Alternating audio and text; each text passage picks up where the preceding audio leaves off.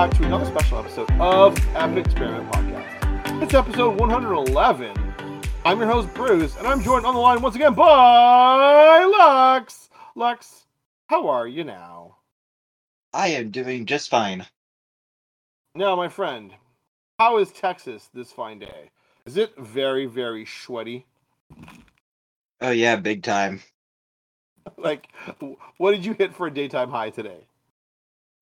And well, for today, I think the highest it got was like 97. Oh, God. Yeah.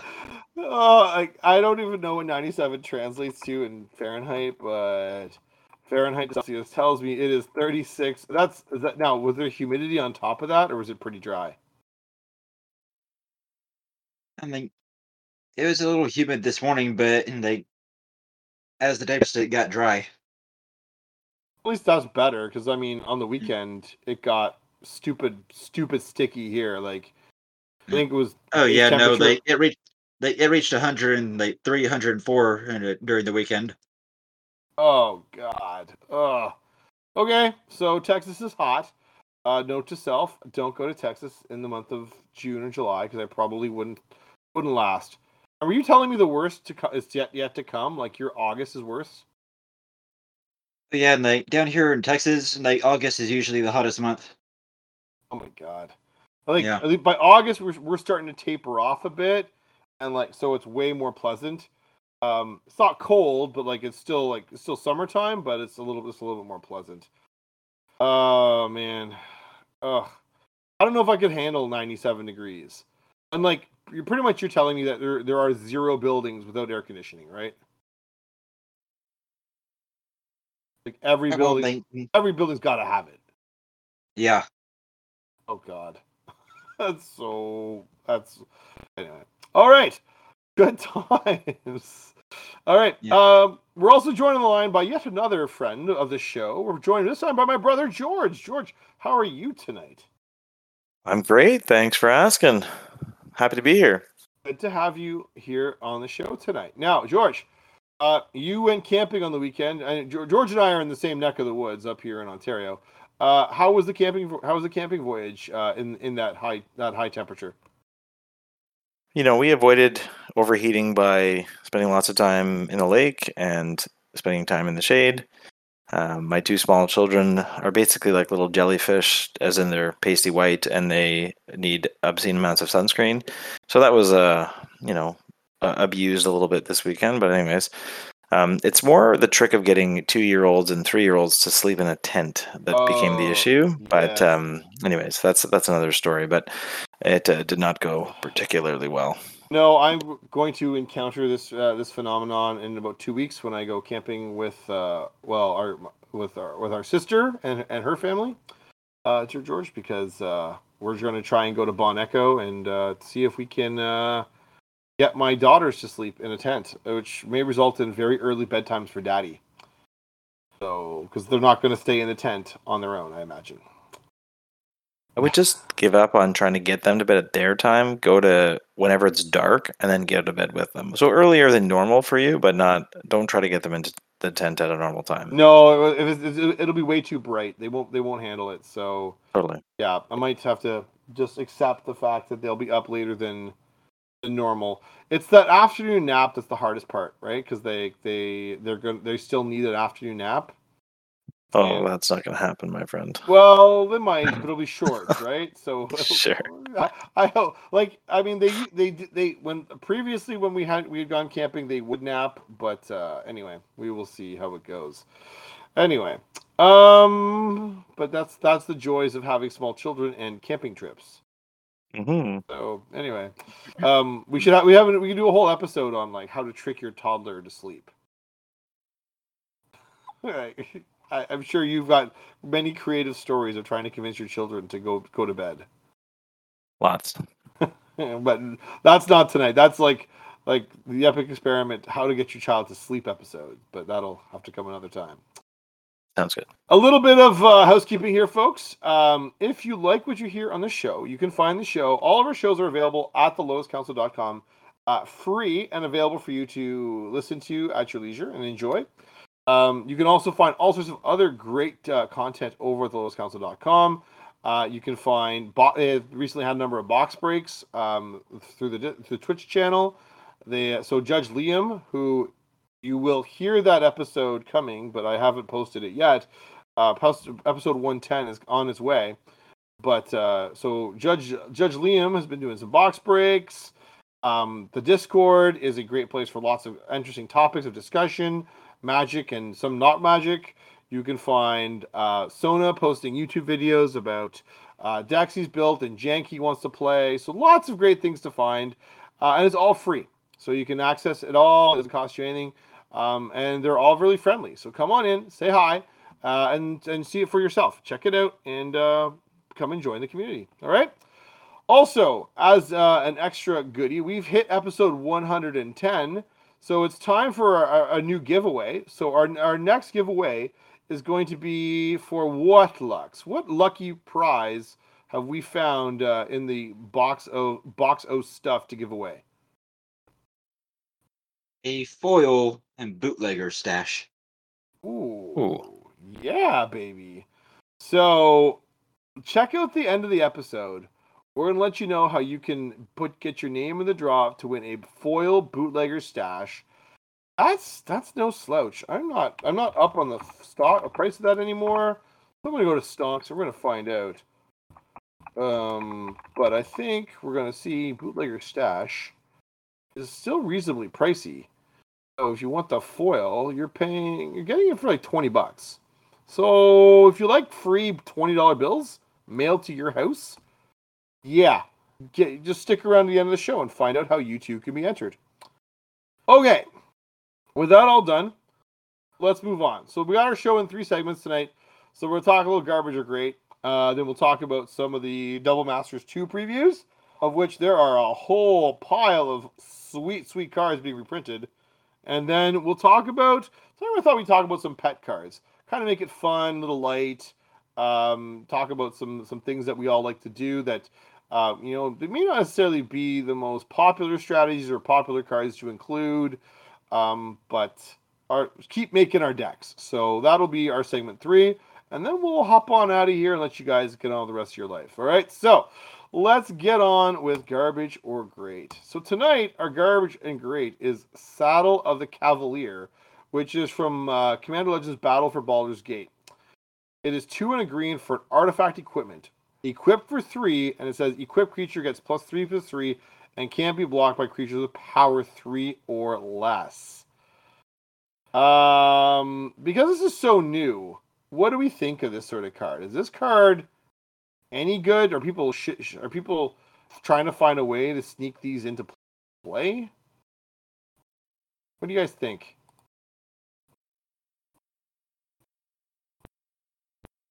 I think this is probably going to lose out on the fact that its equip cost is too high.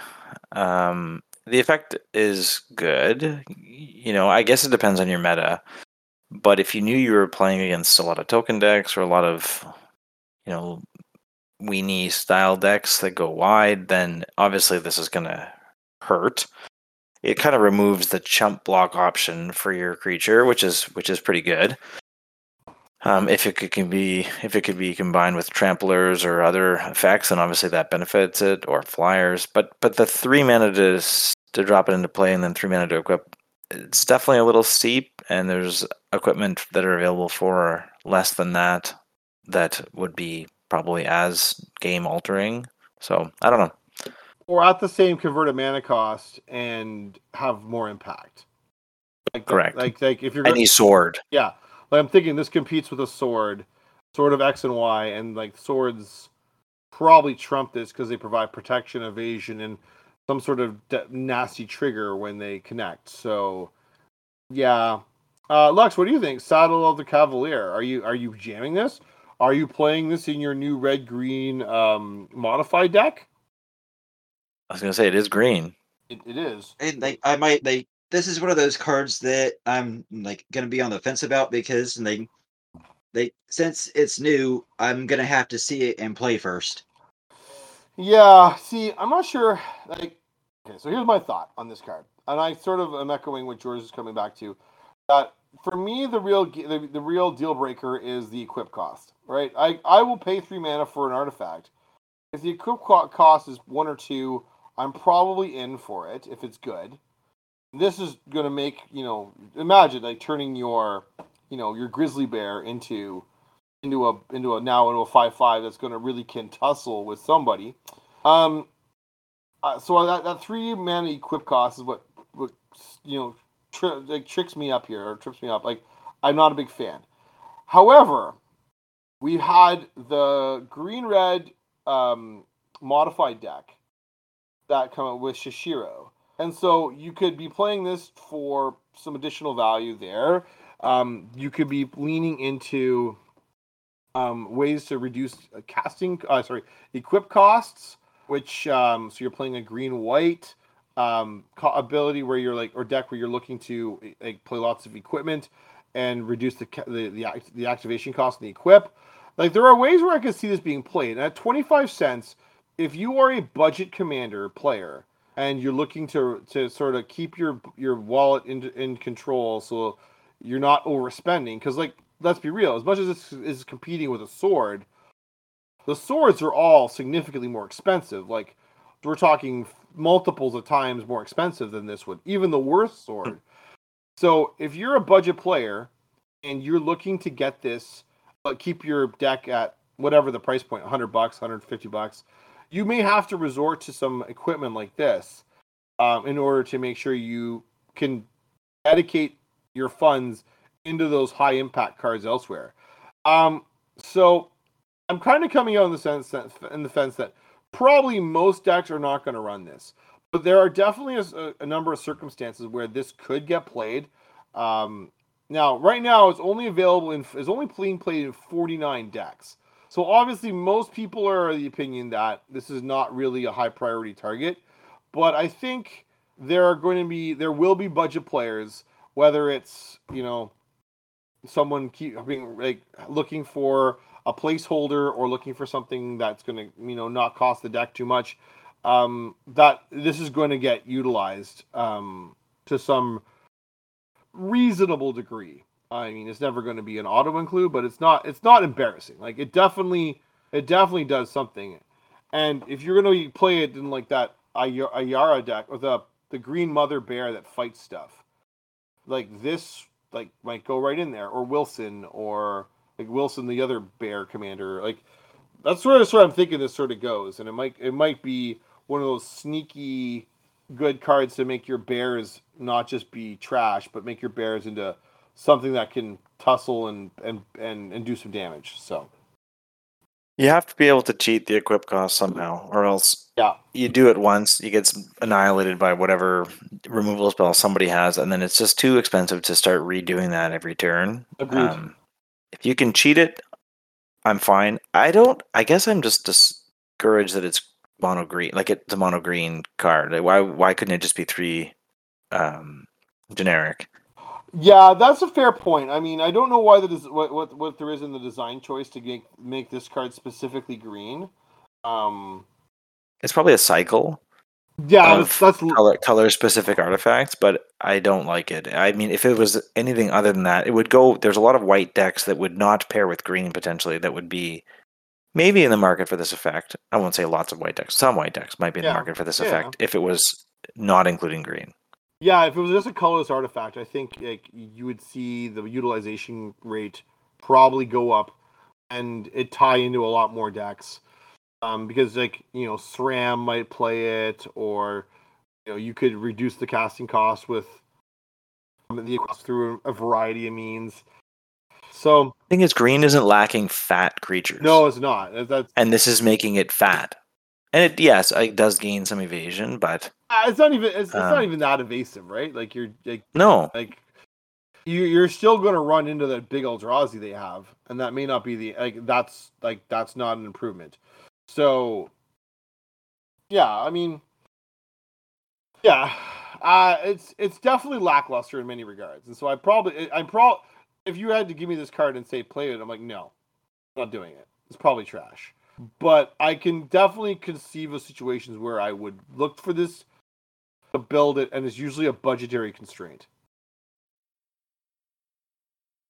I'd like to like bash face with it for a bit, then fling it at the opponent, like fling the creature at them. Because it's a lot of stat buff. Yeah. Zayatora. Zayatora. Mm-hmm. Fling it, and then you get to suit up a new thing with the 3 treasures you made. Yeah, that's not a terrible. And the 3 treasures, the 3 treasures definitely paying for it, and it makes it. Anyways, there's potential use there, but but you need to have your commander. You need to have your Zayatora. You need to have another creature, and you need to have this. And that feels like a lot to ask in some games. Mhm. So anyway, so I think we're all sort of coming down on the side of like this is kind of on the garbage side of things. It's kind of like, no, not really down with the whole Saddle of the Cavalier, and which is I think not really like. What I think it's speaking to is generally sort of how people perceive much of Baldur's Gate. I think there's a lot of people who are sort of unimpressed with the set generally, and this is just further evidence that of such a sentiment. So anyway, It just feels weird that I'm not hyped for a green card. well, I mean, it's a little off brand for you. I appreciate, but I mean, you also recognize you ask yourself, would you legitimately play that in a deck? And you're probably saying probably not. Like there's way better equipment to play. So, like, I think George is onto something there when he said Zayatora, because I actually think that might be the best way to do it, because you suit up some derpy creature, and you attack first. See if they block, then you fling it, and see if they can deal with it. And I kind of like that thought, because well, it also like kind of they can't infinitely chump it. If they don't have a big fat blocker that can just stand in the way and not have a problem, then they do have to do something with it at some point. Yeah. And then the option to throw it at them definitely helps when you get sort of brick walled. Yeah. So I mean, but you know. So it fits in one deck, 2 decks. It fits in a couple. It fits in a couple of decks. Shishiro, Zayatora, Yeah. other poopy decks for sure. Like it's definitely not a great card. So poopy decks. Yeah, all right. Okay. Let's move on to segment 2 and some double masters previews, because that's probably more talking than Saddle of Cavalier has ever received in his entire existence now. On any podcast, because I have never even heard of the card. So you introduced it to me, man. I've never seen it either. Thank you, Scryfall, the random generator. I'm like, well, that's a new card. I've never seen that one. Let's talk about it. So, all right, Double Masters 2 previews. These are cards we have seen. This is an all reprint set, folks. If you haven't been paying attention, where have you been? This is my first question, because this is a set full of reprints. Some people are lamenting the fact that it seems to be very commander focused. And there is a strong feel that this is a very strongly focused commander set generally. But there are a lot of very expensive cards that are being reprinted. The very expensive cards are being reprinted with new and fancy arts. And there's a lot of expensive boxes that are now out there for people to pre-order, so that your wallet cries all that much more. So there is no question that this is a commander product in disguise. Yeah.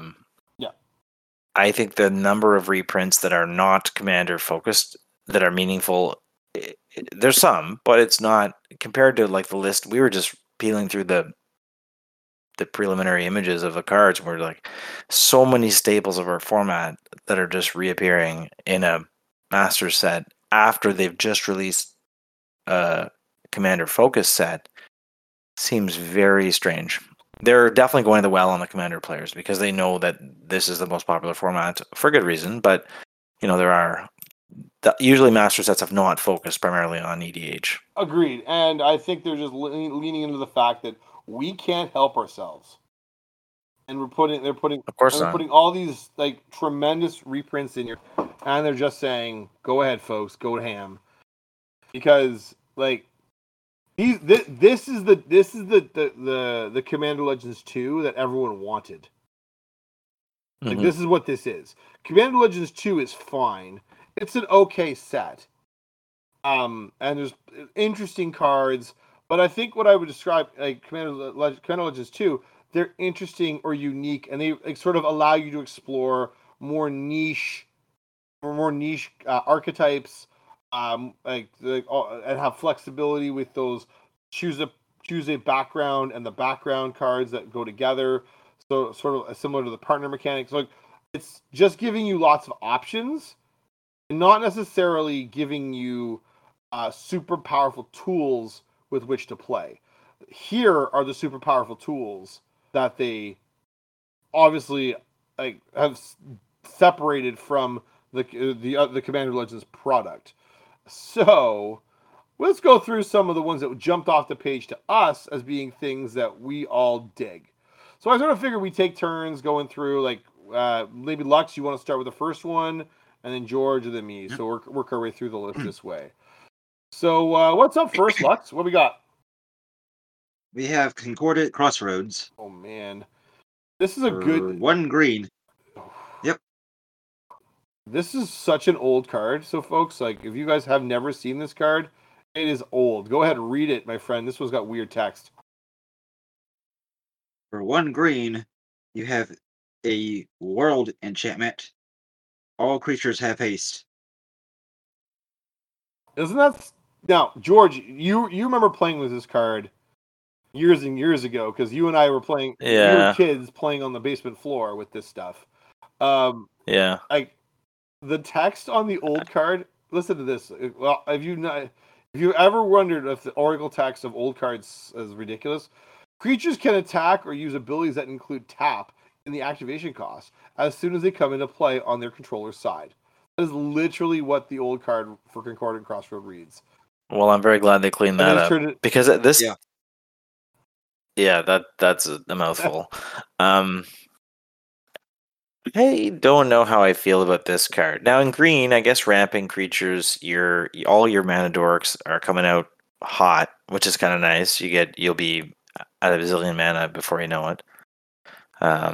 But your opponents are also getting that benefit too. I guess green is maybe in the position to exploit it the most because you're going to have fatties first.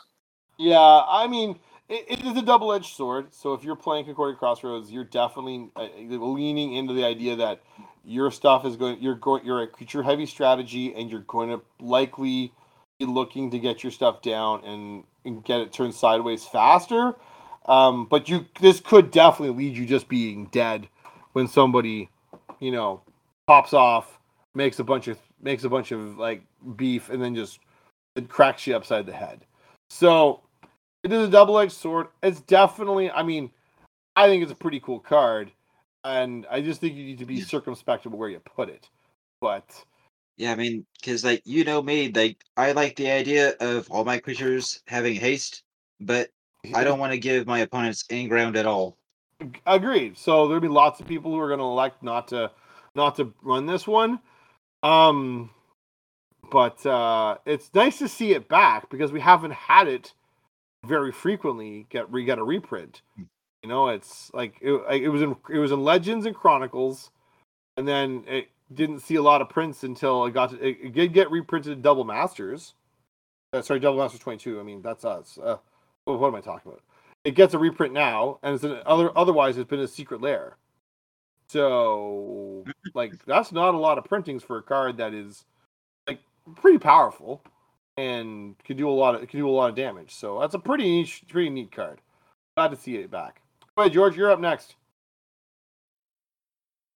So the Consecrated Sphinx is back on the list this time, and if you ever get a Consecrated Sphinx to stick and last around the table one round, if you are that lucky, you'll understand why this card is getting me excited, because who doesn't like to draw cards? And then ultimately, every time your opponents get to indulge themselves in drawing, you get to double that up.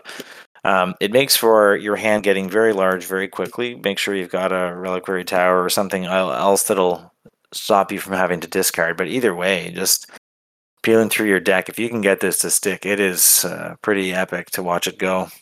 Yeah, this one, if you've ever seen it stick, it is a problem. And it's not even that the 4/6 body with flying is particularly the problem. It's the fact that your opponent's going to out resource you real fast.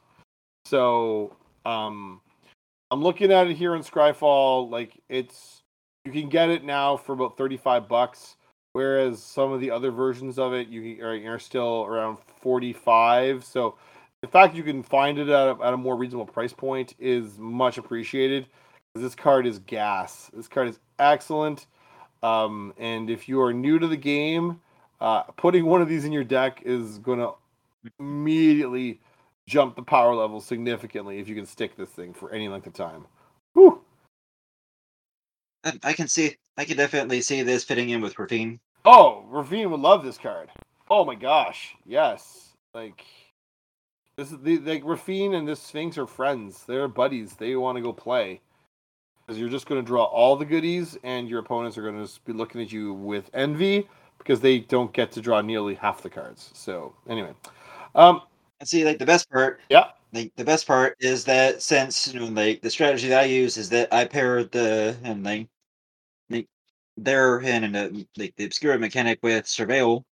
Like I can control my draws. yeah, that would be this would be a real good inclusion in that Rafine deck we've talked about on this show now for a number of weeks.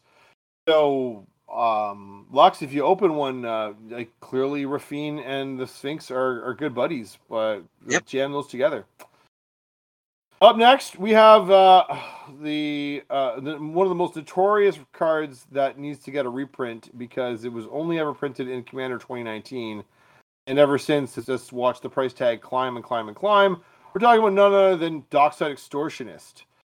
That this is the one that when Dockside Extortionist enters the battlefield, create X treasure tokens, where X is the number of artifacts and enchantments your opponents control. Where this is, making you probably a healthy number of treasure tokens, and then allowing you to ramp. I now the question becomes: is Dockside alone enough, or do you want to blink your Dockside and get more value out of it? I don't know. No, obviously, if you can blink it, like go for it. Red does not really a lot. It doesn't have a lot of blink itself, but I mean, you can pair it with blue and make it work. Yes. You might in a game of Commander, you may get 5 or 6 mana off this easily, and that's pretty Yeah, good. it's often enough to tip the tide. Usually, that gives you a chance to play, an extra spell or two, which is often enough to really put you ahead into a real firm position. Uh, and the fact that it can be recurred and it can be reutilized again later to even greater effect. If you're playing a black-red deck, you can, buy it back from your graveyard. If you're playing a deck that's got any measure of blink, you can do that. You can find lots of ways to return it to your hand and play it again. There's lots of the colors will allow you to get extra value out of Dockside, making it even more of a potent tool to really fuel your strategy and push you ahead to hopefully seal the deal soon enough. All right. Go ahead. My only thing, you know what I'd say, Bruce? I kind of wonder if this is a trap. Personally, I saw this and everyone's discussion of this. I mean, there's been random rumors, and obviously, who knows what bans will come and whatnot. But I do, I've heard the conversation of Dockside, needing a ban thrown out there, and the chase price on this card is so high that, like, obviously incentivizes people to buy. But if it's heading for an axe, and it's hard because the EDH rules committee isn't the same as it's not Wizards, so obviously we don't know what Wizard. But I do think there's a bit of a cash grab here, in the sense that they know there's going to be people who are chomping at the bit for this card. But there's a lot of cards on the list, I guess, are like that. But this one gets more attention than most in terms of a ban discussion. I think you're absolutely correct. I think the ban risk is real, and you're buying it at the risk of it getting an axe because people. Especially if it's more prevalent. Yeah, if it gets more widely adopted than it already is. then you're going to have a real problem, and there's going to be a lot of people like, yeah, it's going to fall into the same sort of category of like when Hull Breacher was very prevalent, and like people are like, oh, it's not so bad. And like if you ever had seen Hull Breacher go, like you're it's That's bad. bad. This is the same sort of way. If you see this thing go and pop off, like part of the reason it wasn't such a problem is the fact that it was very difficult to get a copy because it was so expensive. So anyway, yeah, banned maybe, we'll see. Alenda, the Dusk Rose. Lux, go ahead. Tell us about Alenda. For 2 and a white black, you get a legendary creature vampire knight 1/1 with lifelink. Whenever another creature dies, put a +1/+1 counter on Melinda the Dusk Rose. When Melinda dies, create X 1/1 white vampire creature tokens with lifelink, where X is Melinda's power. I just think she's sweet. I'm glad to see her like get a reprint. She's like, I mean, is she backbreaking? No, but I think she's a really interesting and uh, it's a really like dynamic commander to put in if you're looking to play like Orzhov tokens. I really think that like, there's probably the best Orzhov token commander we've got, and I think she's really, really, really neat to play. And the fact that you've gone and fixed how that death trigger works, so that now you can still get the advantage. Whereas once upon a time, you would have had to let her go to your graveyard instead of your command zone before, so you wouldn't get the dies trigger. So you'd have to like an extra layer of hoops to jump through to turn to leverage her advantage. But anyway, I like the card. It's not game breaking in nearly the same way as a Sphinx or an Extortionist is, but it's just an interesting commander to run. George? So, Mana Vault is getting a reprint that is needed. The price on this card continues to climb, and for good reason. If you haven't seen Mana Vault in action, it is a artifact that costs 1 mana, and then it has a clause that doesn't untap during your untap step, but you tap it for 3 mana, or 3 generic mana, and then you can pay 4 at any point to untap it. Or sorry, that's not true. At the beginning of your upkeep. The upkeep. And then if it stays untapped or stays tapped during your draw step, you take a damage. So the having killed myself enough with Mana Crypt, the Mana Vault doesn't have quite the same drawback. The 1 damage isn't that costly. If you have one big turn where you really need to, ramp out something huge, it can be a game-breaking sort of play. And then the downside to not untapping it isn't that bad. When the turn comes that you finally can, spare the 4 mana to do it, well, you go ahead and untap it. But it's that explosive turn. Imagine like Dark Ritual. It has a very potent effect when used in the right timing.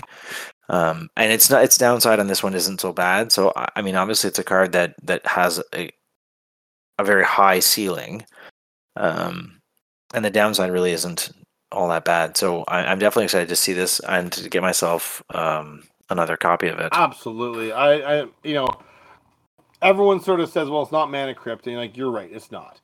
But the card is still very potent. Like you say, timing's a little bit more crucial in that one.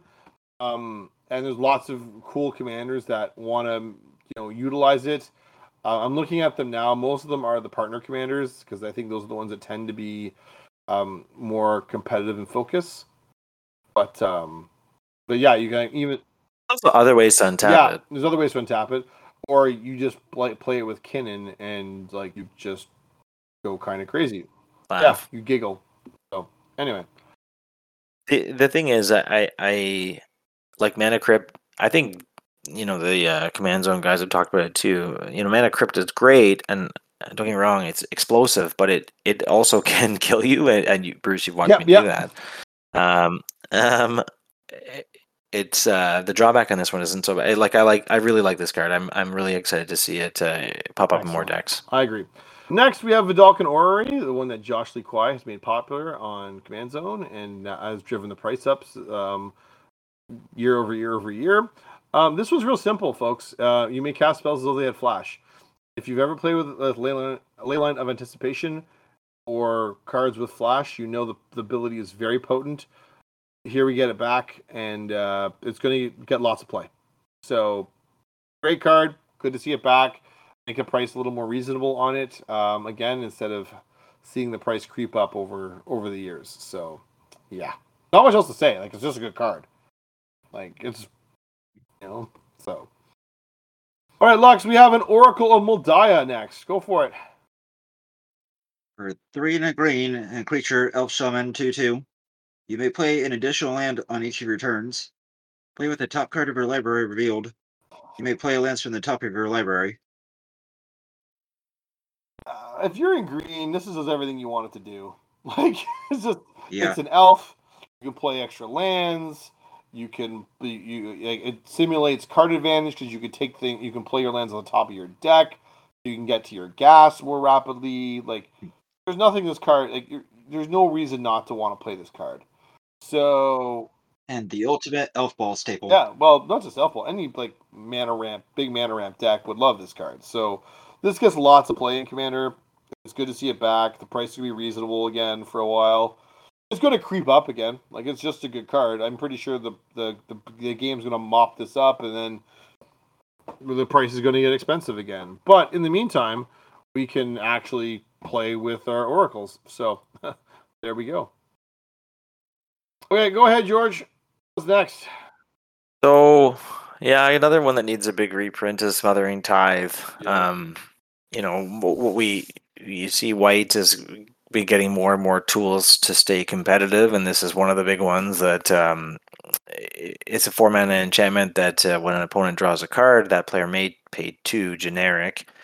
If the player doesn't, you create a treasure token. So obviously it's ramp. It's lots of games you're going to end up amassing a bit of a treasure army for yourself, and in White that is a huge advantage. So I definitely am happy to see this card come back. I'm hoping the price will drop for a little period of time where I can pick up a couple. Yeah.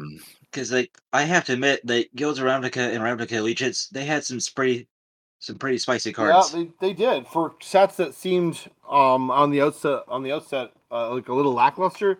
There was definitely some really powerful inclusions right there.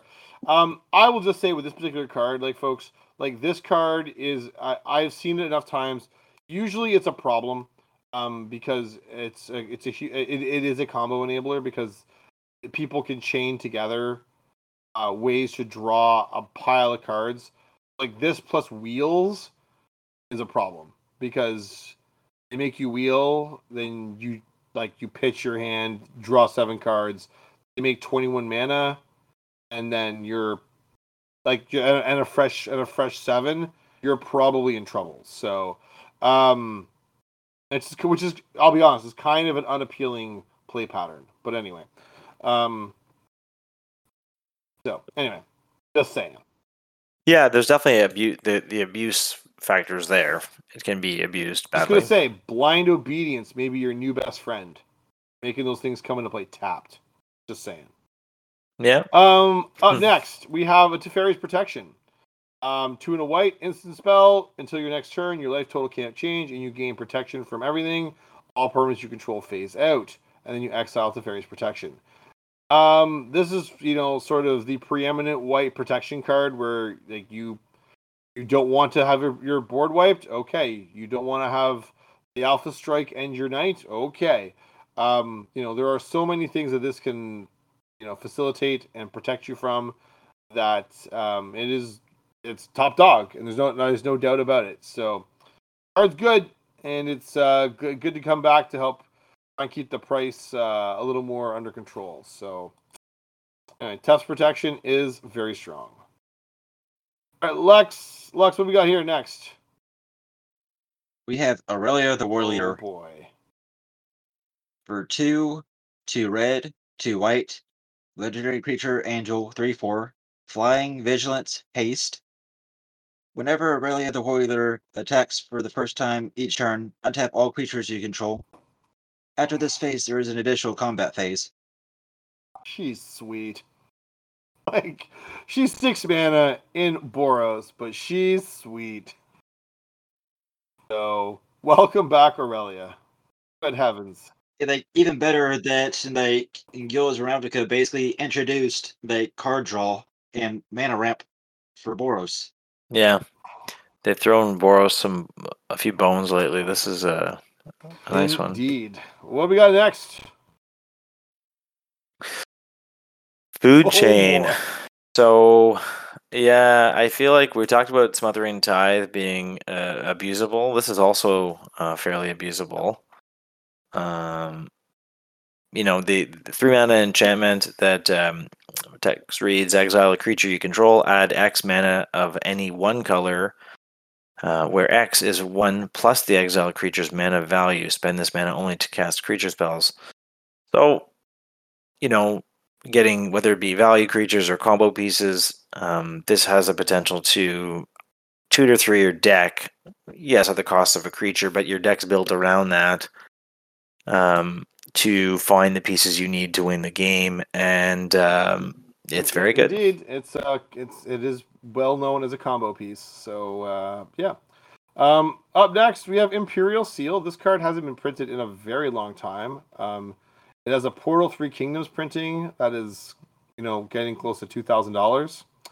There's a Judge promo from 2016, and then this printing, so it's expensive.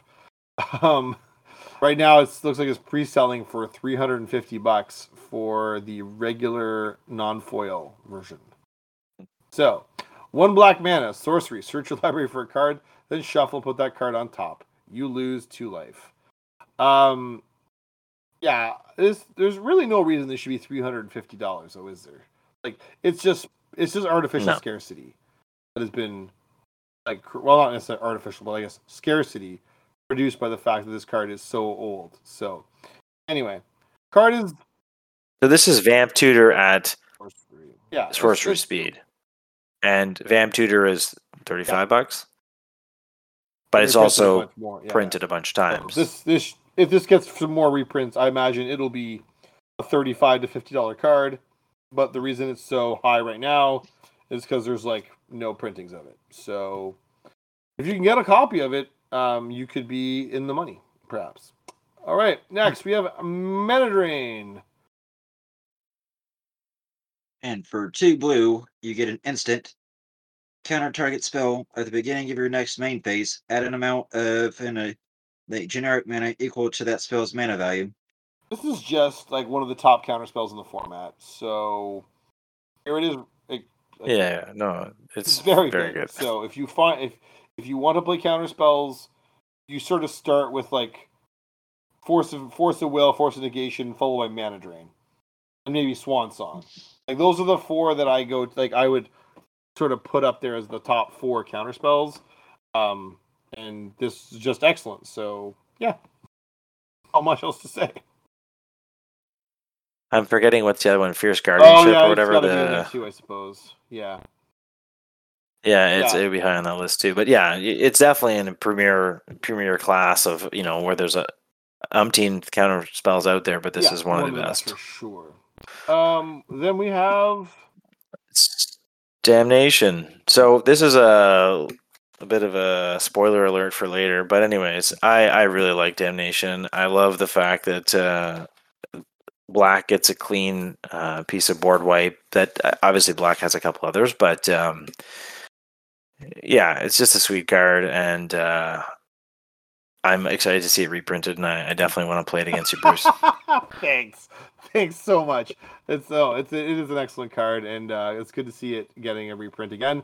Because every time they print it, the price seems to keep it doesn't really come down that far, and then it starts creeping back up again. So good to see it get another price check to make sure that it's still available to players if they really want to get a Damnation. Because I often end up playing Crux of Fate instead because it's just cheaper. Next we have Sensei's Divining Top. An excellent card. you do need to know what you're doing with it. So it's 1 mana, an artifact, and then 1, look at the top 3 cards of your library, put them back in any order. So if you're not real sure of the line of play for your deck, you can waste a lot of time reordering the top of your library. So people need to be, if you're going to run top, you need to be familiar with what you're trying to accomplish. And also the ability, tap, draw a card, then put Sensei's Divine Top on top of its owner's library. So you end up replacing the card on top of your deck with your top. This ends up being a really potent combo with Bolas' Citadel. So you're just going to use it, and like this, Bolas' Citadel and Aetherflux Reservoir just go ham, and will often get you a win one way or the other. So, but yeah, good card. Glad to see it back. Yeah, otherwise, if you don't have Bolas' Citadel, you have to pair it with shuffle effects, because it's nice to reorder your deck, but if you can't do anything about that order, it's like brainstorm locking yourself, where you've brainstormed, but you can't do anything about that top of your deck. You need to be able to shuffle.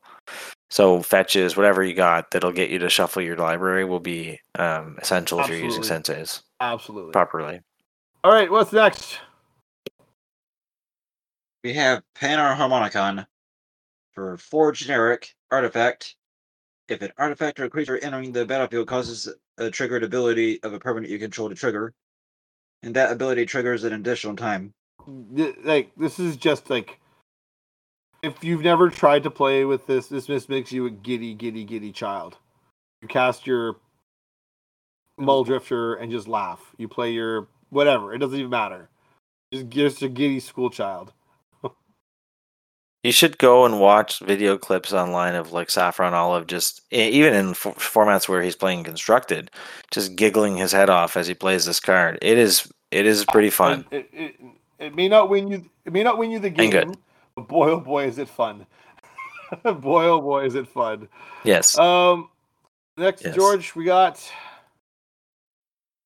So we've got another combo enabler, seems to be the theme. We've got Phyrexian Altar, which is a 3-mana artifact that sacrifice a creature and add 1 mana of any color to your mana pool.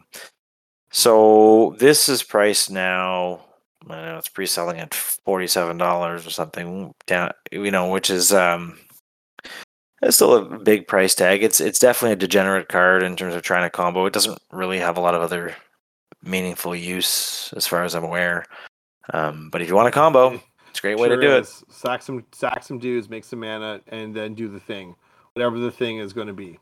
So anyway, lots of great cards there, and there's more. Like, there's sets jam packed full, like we talked about earlier. Like, potentially the only drawback here is just the raw price tag of packs, like, or of the product. It's very prohibitively expensive. So if you are someone who's a little bit squeamish about spending big dollars on Magic stuff, then you may want to be very selective of what singles you buy, or you may want to put your dollars elsewhere. So that's just the thing. So I don't know what they're selling for in Canada right now. Like, if I were to, like, they're pretty expensive though, right there, George? Too much. I don't actually know. Let's go have a little sneaky look at face-to-face games. I anticipate being able to tell you what the price I paid for it when I buy one. Let's go see MTG. Pre-selling $400. VIP boost. That's VIP booster. The draft boosters are $450. Yeah, like so a booster box at $450. Oh, wow. So, I don't think if I end up buying one of those, I'm not telling the wife. Yeah, no. And the collector VIP box is only 4 packs, so you're spending that's. I know. $100 a pack. Whew. Anyway, lots of money there. Now that's in Canadian dollars, there, folks. I know some of you are in the United States or live elsewhere, but in Canada it's like $450 Canadian for a booster box. That's a lot of money. That's a lot of money. I know our money looks funny and is not worth the same as American dollars, but it's still a lot of money. Yeah. All right. Let's move on to segment 3. Unless there's more cards. Is there anything else people want to throw out there from Double Masters here, or can we carry on? No, it's a great set. I think it's a good Commander product. For sure. It's not a Commander It's a product, Commander but it's a Commander product. product. There's no other way to put it. Like, there's so many Commander cards. All right, let's talk about some pet cards. I know that everyone out there playing Commander is part of has got their pet cards. Cards that what do you think? When I say a pet card, what do you think I'm talking about? Like, what does that mean to you? Because I know, like, to me, it might mean one thing, but what do you think a pet card is to you when you're building a deck? Lux, how would you describe a pet card? And to me, like it's a card that like you really enjoy playing, and like when you're brewing a deck, like you try to find some way of fitting it in that deck. I think that's pretty reasonable. Does that sort of fit what you do, George? Is that like how you think of your pet card? Is that you just I think for the purpose of the discussion today, that's how I viewed it. Like, what's the card I really try to squeeze in, even though there may be a choice that you'd be like, that might be a little stronger, but this card, I really just want to get it in there. That's kind of how I viewed this conversation. Although when I think about a pet card, I do think of sort of like a bad card. Like, why are you playing that in your deck? What are you doing? yeah. And this isn't necessarily what I'm talking about. I mean, we may be a slightly less efficient deck by including some of our pet cards, but they're not necessarily bad cards. Yeah. But anyways, I agree with Lux though. Something you like playing, you really get a joy out of having it hit the table, and Well, so then I think you guys have touched on, like, why do you think it's important to include your pet cards in Commander? Like, I know there are people out there that play CDH where the list is pretty prescribed. It doesn't really deviate, and you don't really have the space to play a card that is not, right there at the forefront of being the most competitive card in the game. But I'm pretty sure that, like, for people who play, a more casual variant of Commander, like, pet cards are kind of an important part of the game, because to my way of thinking, part of what makes Commander appealing is the personalization of your deck. What makes your deck yours? And some of it could be the art you pick. Some of it could be the mana base, like where you have all the same art on the lands. Sometimes it's you have a theme that is uniquely yours. But sometimes it's just be like, I put the same 5 pet cards in whenever I get a chance, and so that's part of what allows me to personalize my deck, and not just run a stock list that I find on EDH Rack. So, I mean, I think it's important that you derive pleasure from it. Like, you're happy when you draw that card. You're like, oh, sweet, that's something fun. I like that card. It's one of my faves, and it makes you happy to play that card, and also gives you that sense that this is your deck and not just a random pile of 100 cards you slap together and sleeved up. So, now, do you guys consciously put cards in, or do you just find that you end up gravitating towards the same sorts of cards? Lux, let's start with you. Let's start with Lux, and then we'll get George afterwards. So Lux, do you find that you consciously do it, or do you find that the same sort of suite of cards keeps finding its way in decks you brew up? And honestly, for me, you can tell that it's a conscious decision because you've seen all the decks that I've brewed, Well, and I try to I try to have at least somewhat of a variety in the cards that I use. Yeah, no, for sure. I will remind you, Lex, like, the audience doesn't necessarily see every deck list that you and I brew up every week. Some of our audience may have just joined us tonight for the first time. So, definitely, I would say with you, Lex, that there is some conscious element to the thought, because you often find, I find in your list there are some similar characteristics in many of your decks. So I can imagine there's a conscious thought process that gets applied in that sense. George, what about you? I think mine's more an unconscious process where when I'm thinking of a deck, I'll start to just pile up cards and I'll make a big stack, and then I'll start to look through, and you get whittling out cards gradually, and in my stack will be my pet cards, and I really have to sort of rein myself in and go, does this really fit the theme of the deck? Does this really going to deliver? And I find myself, trying to talk myself out of them, and I realize that only after the fact, where I'm like, well, why do I feel like I really want to put this in my deck, and I just have an affinity for it. But I have to like consciously talk myself out of it if I'm trying to build a deck that's designed to be synergistic, and you know, um, but then it's funny because that card will then go back into my like bigger stacks or boxes of cards, and it always ends up near the top, and it gets pulled out again for the next deck, and I want to slot it in that one too. I think for me, that I often lean into, and like we'll talk about like the cards on my sort of some of my pet cards. They're cards that sort of fill a role in the deck, and I'm looking for something that is sort of fits a number of check boxes. So, for instance, let's talk about. I have one of the cards on my list of my pet cards is Archaeomancer, and Archaeomancer shows up in a lot of my decks. Actually, a disproportionate number of my blue decks all have an Archaeomancer in them. They probably also have a way for me to blink the Archaeomancer because I'm looking or to recur it in some capacity. Because obviously in my own brain, I've built in this idea that I want to derive additional value from it. So I want whatever spell may be, and I want to play something again. And Archaeomancer is very affordable as far as a card goes, in a singular color, so it fits in lots of a wide variety of decks and does what I want it to do in terms of allowing me to recur something. So like something like that is it's not so much intentional in the sense of like it's a pet card because I like the card's fun or cool. It ends up oftentimes serving a purpose of like there's probably more efficient cards than Archaeomancer for doing this, but it fits the bill in the sense that it's readily available, reasonably cheap, fills the purpose that I want to fill, even if it's not the most efficient way of doing it. So that's why like Archaeomancer is there. Similarly for me, like I have Pull from Tomorrow as probably the most common mass card draw spell that appears in my decks.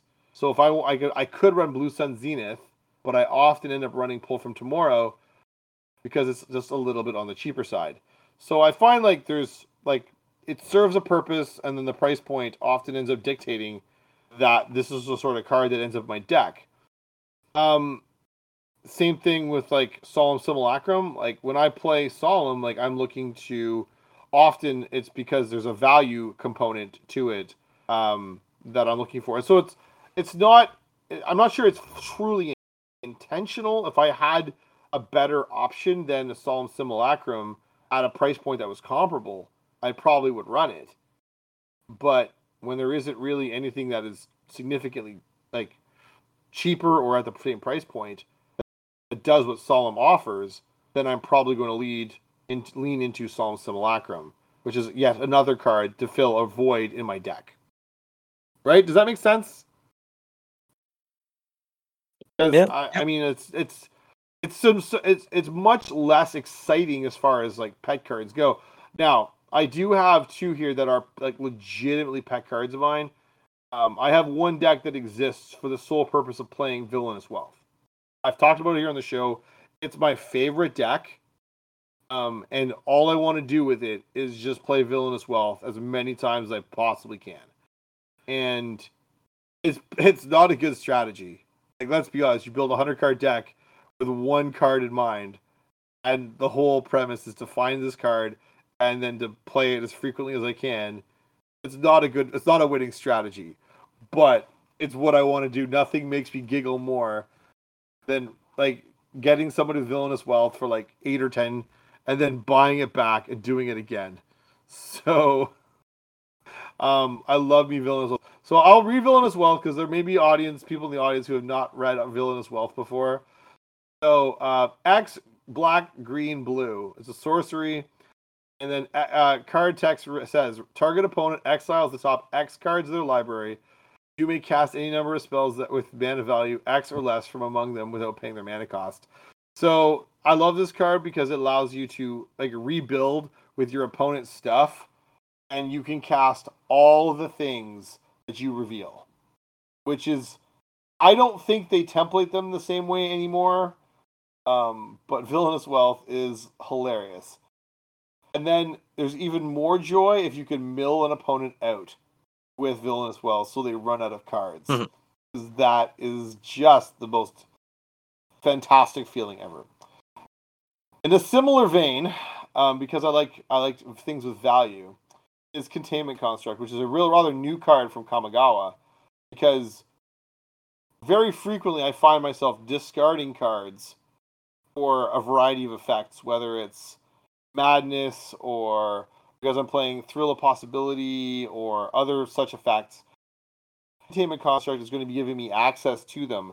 And I just keep finding myself more and more putting Containment Construct in decks, saying, well, this pairs well with this effect, or this pairs well with that. And it gives me the ability to replay stuff or replay things even though I've technically already discarded them. So anyway, those are my 5 cards that I sort of identify as being pet cards of mine. They're not exciting cards. They're not like, if I told you that I like to play Vorinclex Voice of Hunger, like, okay, that would be I'm a bad person for wanting to play that card all the time. But on top of it, like, it's not like none of these things are super like broken. They're just valuable cards that allow you to play the game and hopefully synergize it well enough that you stay in the game and pull ahead. So anyway, all right, Lux, what about you? What would be some pet cards on your end?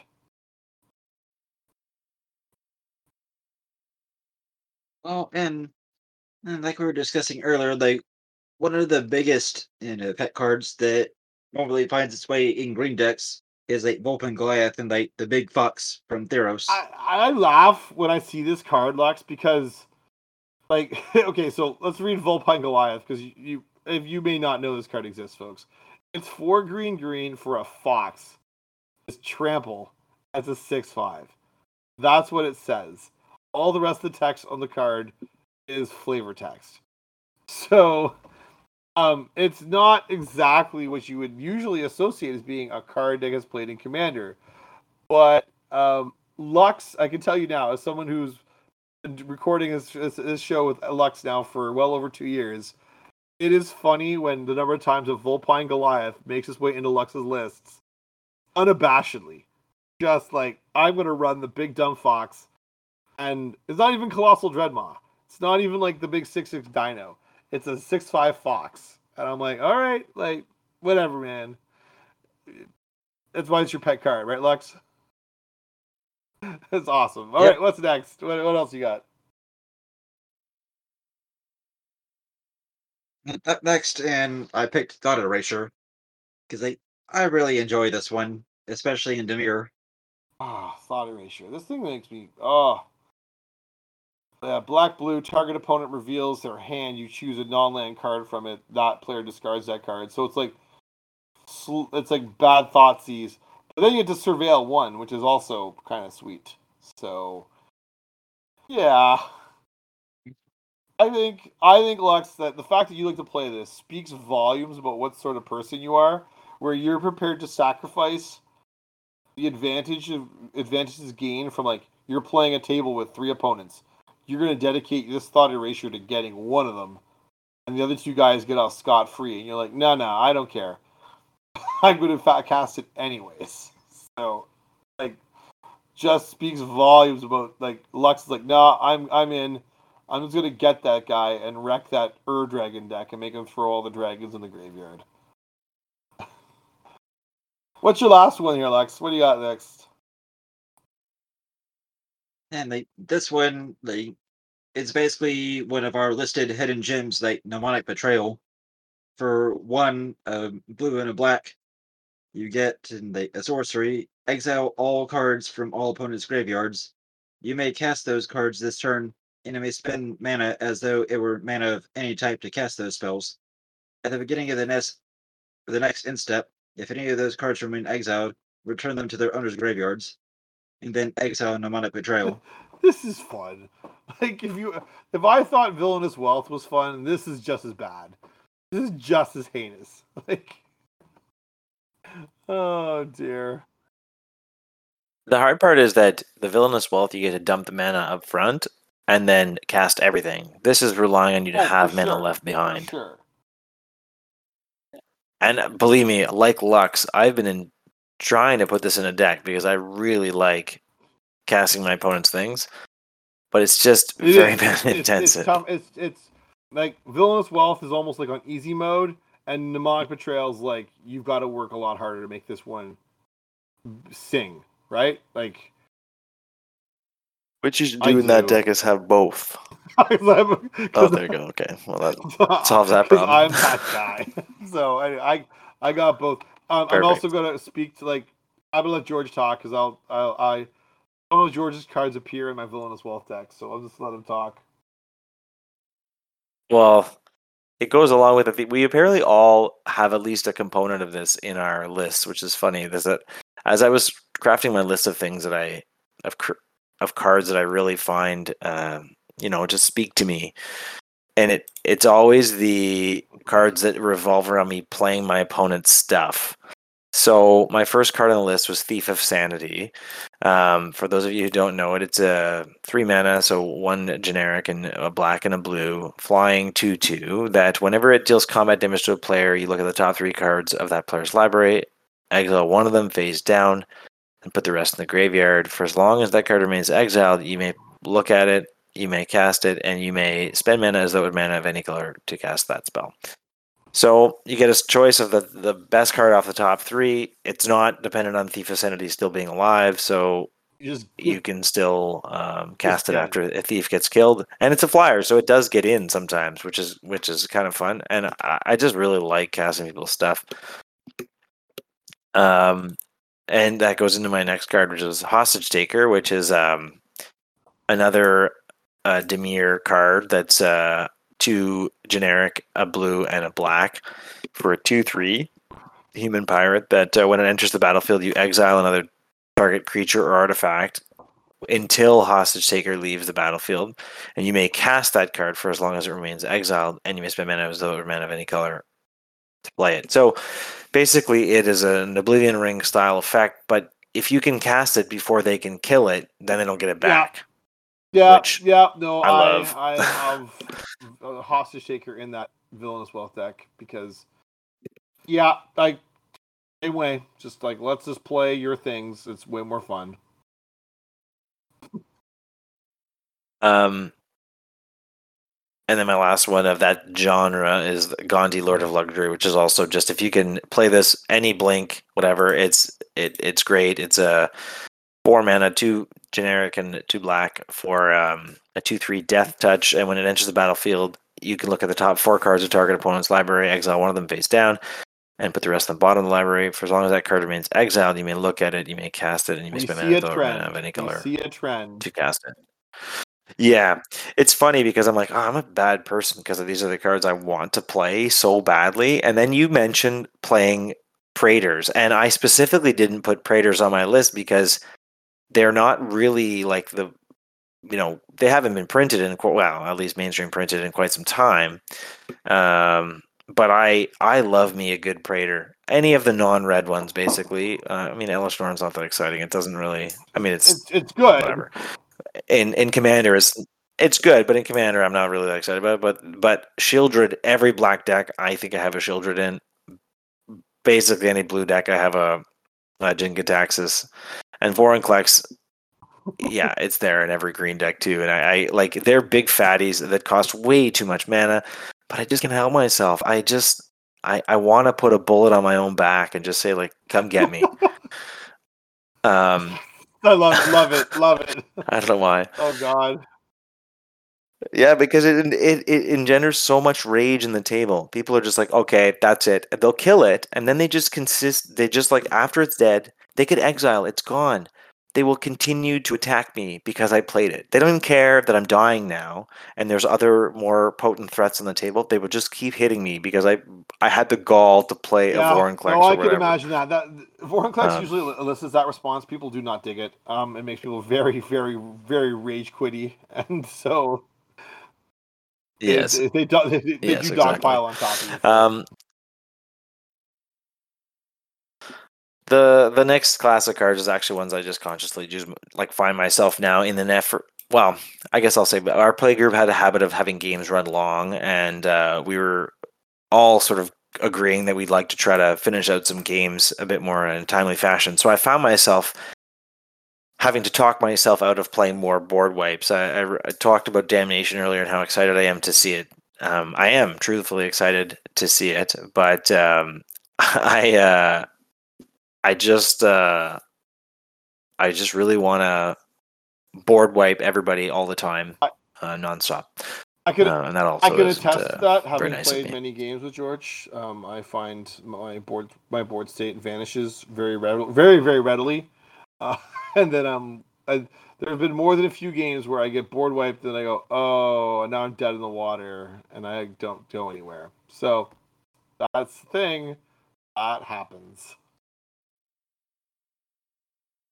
And then the last one is a new found pet card that I mean it's not for every deck, but if you can make it go, wow, is it fun? Is Thousand Year Storm. I have a Galazeth Prismari deck that has a bunch of wheel effects, and it's kind of funny to sift through your deck at like mock speed, copying wheels. Um, the card makes a real interesting game, and it does draw out your turn a bit, but man, is it funny. That's all I gotta say. No, I'm no, a you're terrible not. person. But you have a propensity to do things that make me cry.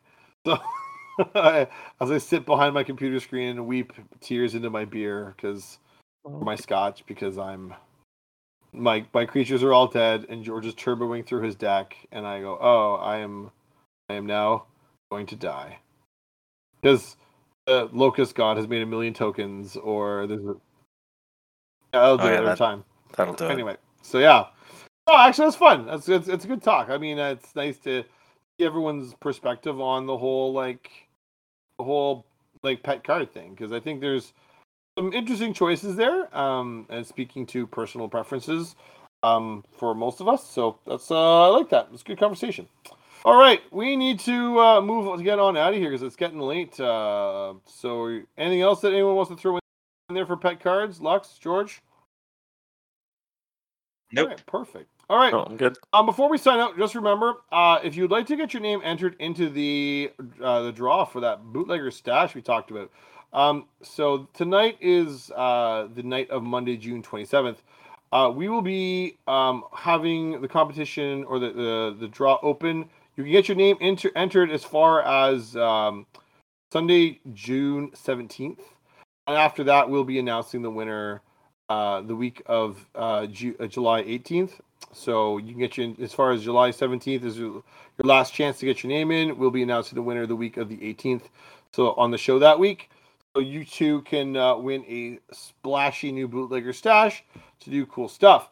What you need to do to enter is you need to when I post the show on Twitter, you need to like it, you need to retweet it, and you need to include the hashtag EpicEXPcast. That way, I know that you are listening to our show and looking to win our prize. All right, so that's going to wrap up this week's show. It's always amazing how quickly like our time dissipates and just very quickly we're like pushing over an hour now. But it was good to have George on. George, if people wanted to reach out to you and pick your brains about pet cards or Double Masters 2, how would they get a hold of you? What could they do? Well, I am on Twitter at GEO Gray 88. That is definitely a way to get in touch with me. I check that regularly. I'm also, I mean, that's probably the easiest. I would say that's the best place to get in touch with me, and we can touch base about how I'm a terrible person. Fair enough. If you want to reach out to us on Twitter and tell us that we're terrible people, you can email us at theepicexperimentpodcast@gmail.com. We love to get email, even if you're telling us that we are terrible people. You can find us on Twitter at EpicEXPcast. You can also find us on Instagram using the same EpicEXPcast. You can find all of our decks from the show on Moxfield using look under the username The Epic Experiment Podcast, all one word. Of course, if you like what you hear on whatever your favorite podcast app, please like, follow, subscribe, leave a comment, whatever. Every little bit helps to get the word out there, get the algorithms picking us up and spreading us far and wide. So help us out. Help us get the word out there that we're here every week talking Commander for you guys, and that we love to do so. Next week, we'll be back. We'll be probably talking some more Double Masters. We'll talk about other fun things that are going on, and other happenings in the world of Magic. So stay tuned. But until then, this is the Epic Experiment Podcast signing off, wishing you all the best wherever you next play Magic. Thanks very much, everybody. Take care. Have a good one. We'll talk to you soon.